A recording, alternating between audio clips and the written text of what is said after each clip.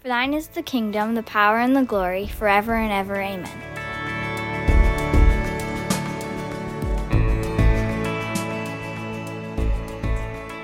I have a friend named Sean, and a few years ago, Sean started a small residential construction business, just mostly renovation work, wherever he could pick up.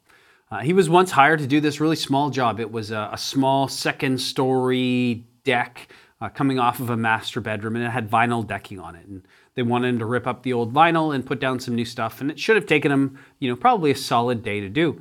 But as Sean ripped up the vinyl, he found what every homeowner dreads. He found rot in the deck, and he began to peel back more of the deck, and then he had to start peeling back some of the siding. And over the course of a few weeks, Sean had to chase rot, which had worked its way through the entire front of the house.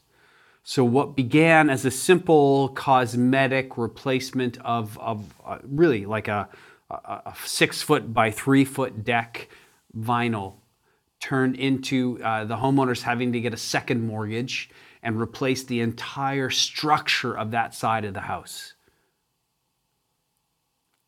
I know for me personally, I often want God to simply give me some cosmetic fixes on the surface.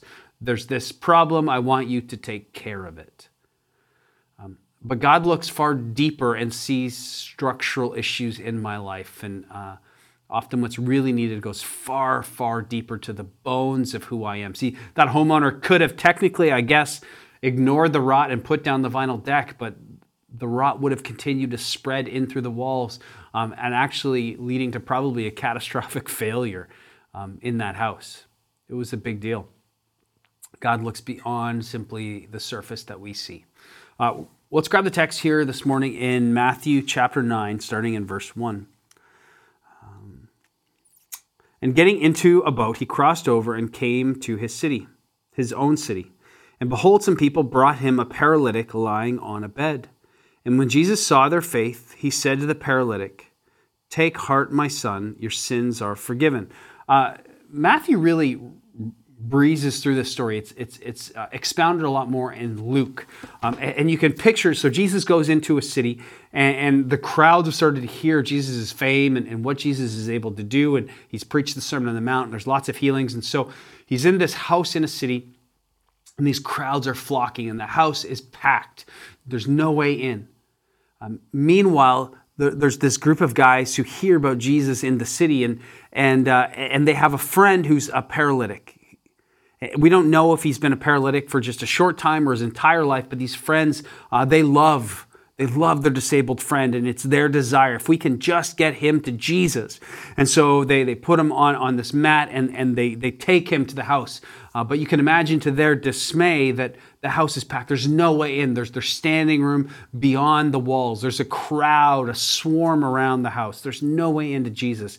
And you can picture their desperation, their frustration. They probably try and get in through the crowd, but can't. When one of them has this audacious idea, let's get up on the roof. And so you can picture these guys climbing up onto the roof and then having to pull the paralytic friend up onto the roof with this mat. And again, the audacity to then begin tearing up the roof. They're on the roof of this house, tearing it up. And you can imagine inside the house, along with Jesus, perhaps Jesus is telling them a parable when people start to hear this noise coming from the ceiling. And at first they ignore it, and then all of a sudden it becomes louder and louder and continuous, and everyone's staring up, and maybe Jesus stops talking. He just looks up at the ceiling as this hole begins to open. And picture the homeowner. The homeowner is probably yelling and maybe cursing at these men who are tearing apart his ceiling. And think of the time that it would take as the crowd is just watching this happen as the hole gets bigger and bigger in the ceiling until it's large enough that the friends are able to lower their friend on the mat down through the hole in the roof, down to Jesus, and the crowd is moving out of the way to make room for this mat. And I just picture everyone going silent, perhaps except the homeowner who maybe is still just furious and fuming about the destruction of his home. And the friends lay the mat down at Jesus' feet, and you can imagine the hushed anticipation of, could this be the moment? What is Jesus going to do? And here we saw Jesus saw their faith, and he said to the paralytic, and you can imagine the friends as Jesus is about to speak, you know what they're hoping for. You know what they're expecting. This could be the moment this guy gets healed. Take heart, my son. Your sins are forgiven. You imagine the friends are probably pretty disappointed in this moment. His sins? Okay, thanks. You can imagine there's sort of a deflation here. But meanwhile, and behold, some of the scribes said to themselves, this man is blaspheming. So you've got some scribes and some Pharisees who've shown up, and they're looking to trap Jesus. They want to find fault with him, and they're probably shocked by what they just witnessed. It's more incriminating than anything they could have imagined that Jesus is claiming that he can forgive sins. But Jesus, knowing their thoughts, said, why do you think evil in your hearts? For which is easier to say, your sins are forgiven, or say, rise and walk? See, both Jesus and the Pharisees know that it's only God himself, God alone, who can forgive sins.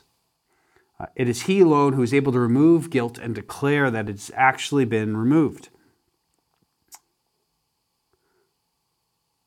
But that you may know that the Son of Man has authority on earth to forgive sins, he then said to the paralytic, rise, pick up your bed, and go home. And he rose and went home. You can picture the scene of this man laying on the mat who actually gets up, and he picks up his mat, and who knows how long it's been since he's been able to use these legs, and he begins to have to sort of weave his way, force his way through the crowd to exit in the stunned crowd who probably know this man. He's in their town. They've seen him. They know his story.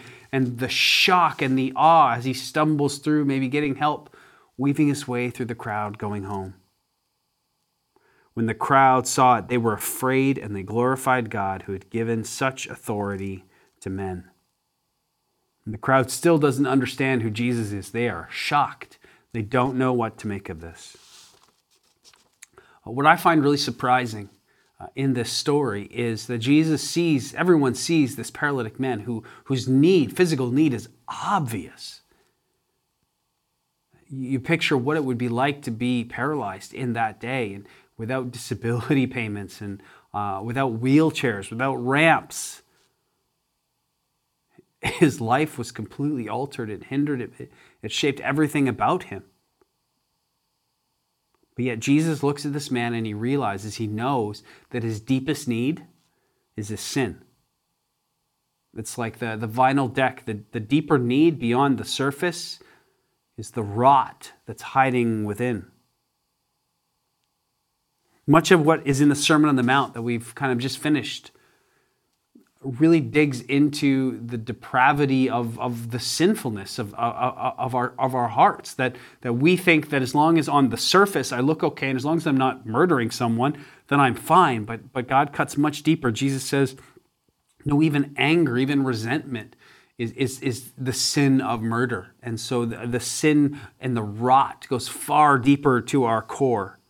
And I think it gives us an insight on the way that God views our sin, how serious God takes it, how he sees this rot within our character, that he would look at this paralyzed man and acknowledge that your real need is forgiveness of sins. Yeah, you're paralyzed, but that's on the surface.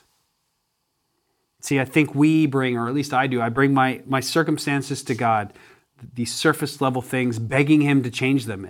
And they might be very real and very serious, very dire, and I bring them to him. But in doing so, I think that God continues in my life anyway to see something far deeper going on that needs even more work, that's more desperate. And sometimes I think the very thing that we want him to take away, to replace, to heal, whatever it is, might be the very mechanism that he's using to bring healing to our wounds, to bring healing to that deeper rot in our lives.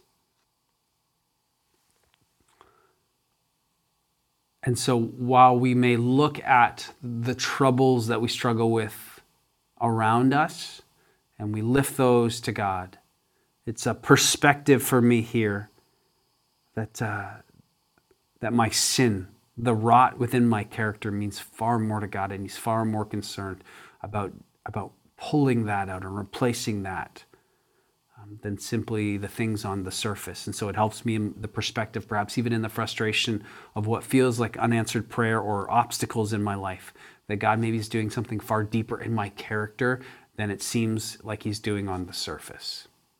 So let's pray.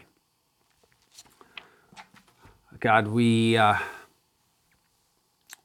confess that we often focus on the trivial surface things and ignore the deeper character rot that's eating us away inside.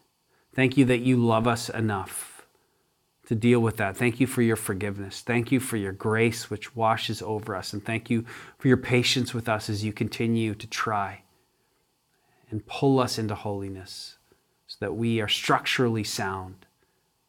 God, help us to see our sin as a serious thing, not to dismiss it, not to assume that it's just all fine, but to take radical steps to root it out of our lives.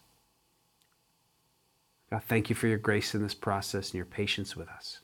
In Jesus' name we pray. Amen.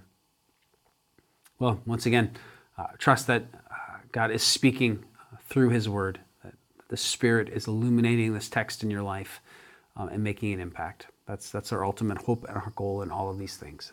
This makes an impact in your days. Have a great day. We'll talk again soon.